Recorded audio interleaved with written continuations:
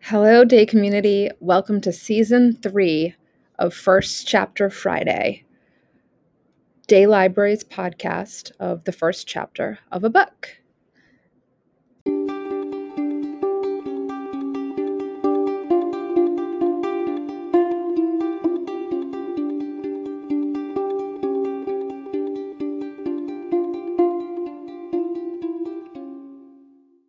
Disappearance of Mars Patel by Sheela Chari.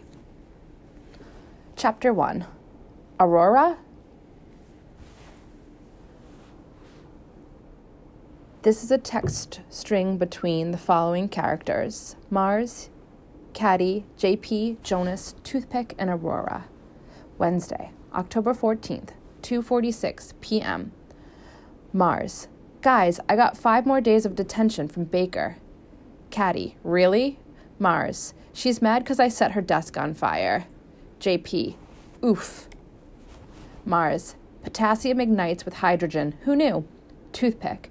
It's called an exothermic reaction, Mars. Now you tell me. Aurora. Detention is the worst. Toothpick. Actually, global warming is. More bodily harm. Caddy. Ugh, Mr. Q is bringing cookies again. Jonas. Dude, detention's bad enough. My stomach can't take another one of his cookies. Aurora. I'm so done with this school. Mars. LOL. Is that why you missed English today? Aurora. Time for action. Mars. Like what? Mars. Aurora? Thursday, October 15th, 2:49 p.m. Mars. Anyone see Aurora? Jonas. Probably skipped. Sunday, October 18th, 7:50 p.m. JP. I lost my homework. Someone help. Caddy. You can copy off me. JP. Thanks. Owe you. Mars. Where's Aurora? Toothpick. Maybe she's sick. Jonas. Or out of town. Now this is a text between just Mars and Aurora. Sunday, October 18th, 8 p.m. Mars. Are you there? Sunday, October 18th, 10:35 p.m. Mars. Please write back. Sunday, October 18th, 11:58 p.m. Mars. Aurora?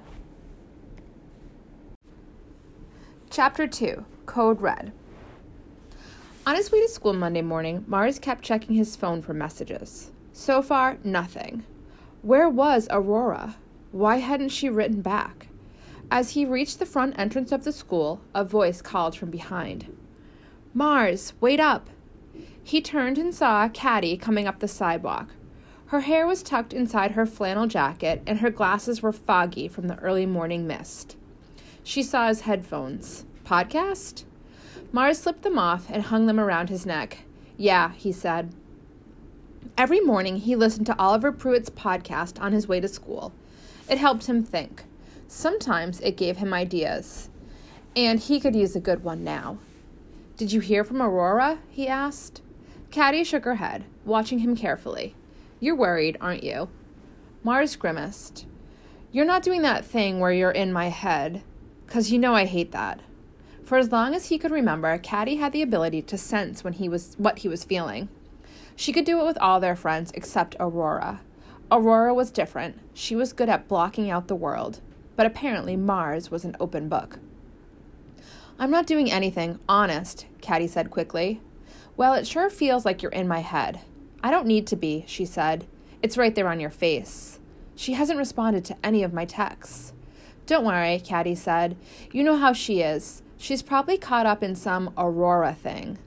They continued walking as kids jostled past from the school bus parked behind them. So what's he saying now? Who? Oliver Pruitt, you know, the podcast. You were listening to it just now. Oh, yeah, Mars hesitated. It was always hard to explain Oliver Pruitt to anyone, even Caddy. Like how did he describe the feeling he got in his throat every time he heard this man he'd never met in his life speak? He says something big is going to happen, he said. Really? Like what? Mars thought about what Oliver had said this morning. Something big is happening soon. It wasn't the words, but how he'd said them, like Oliver had been bursting at the seams. Was it a good big thing? Mars didn't know. Not sure, he said, just something big. Caddy had stopped talking because they'd entered the school. All the students together in the hall had a way of overwhelming her. Mars called it system overload.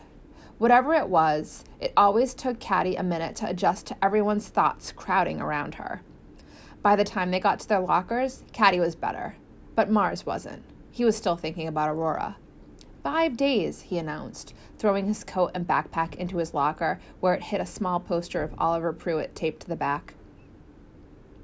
Jonas was standing at his locker already, wearing his Mariners baseball cap.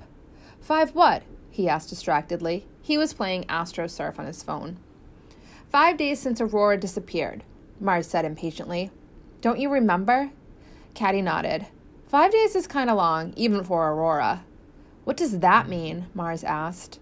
Dude, Aurora skips all the time, Jonas said. But not without telling me, Mars thought. Aurora might be secretive with other people, but she'd always trusted him. Out of my way, Martian Patel, said Clyde Boofsky, barreling through the hall. As H.G. Wells' only sixth grader to bench press 100 pounds, the boof was made of steel. Watch where you're going, boof, Mars said, though you probably need GPS to find your turd-sized brain. Clyde flipped his finger at Mars and kept walking. Why does he never bother you? Mars asked Jonas. Jonas shrugged, because he knows I'd kick his butt. It was true.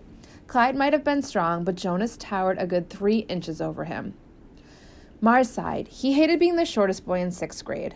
Meanwhile, Caddy was frowning and holding 2 fingertips to her temple. What's the matter, Caddy? Are you okay? Mars asked. She shook her head, wincing. Ow, I'm getting one of those headaches. Lately, Caddy's headaches had turned into warning signs. They used to come for small things, like the one she got right before Mars slipped in the cafeteria, or Toothpick got hit in the head with a flying sandwich. But then they'd come from more serious stuff, like before her brother twisted his ankle in gym, or when her dad lost his job. Each time there was a quick throb at her temples. Suddenly, a siren blared through the school, echoing down the halls. Attention, attention, student and faculty. This is a code red. Please remain calm and proceed with lockdown protocol. The announcement came over the PA. They all looked at one another. Was it a drill? The first period bell hadn't even rung. The PA repeated, this is a code red. Please proceed with lockdown protocol. Around them, students started running while teachers called out. Everyone knew what a code red was. Every month they had to do the drills. They hid under desks or inside classroom closets, and kids would whisper until it was over. Jonas always managed to sneak in his phone and would zone out on his games. Not Mars. Each time there was a drill, he'd wonder if a dangerous thing he'd always expected to happen was finally happening, and life would never be the same. His life had changed on a dime before. It could happen again. We repeat, this is a code red. Please proceed with lockdown protocol. Is this for real? Jonas asked them. For a moment, Mars remembered the podcast. Was this the big thing Oliver Pruitt had said was going to happen? Caddy would know, he said. He whirled around. Right, Caddy? Caddy's face was awash in pain. The siren continued to blare. Ow, she clutched her head. This is real, guys. This is real.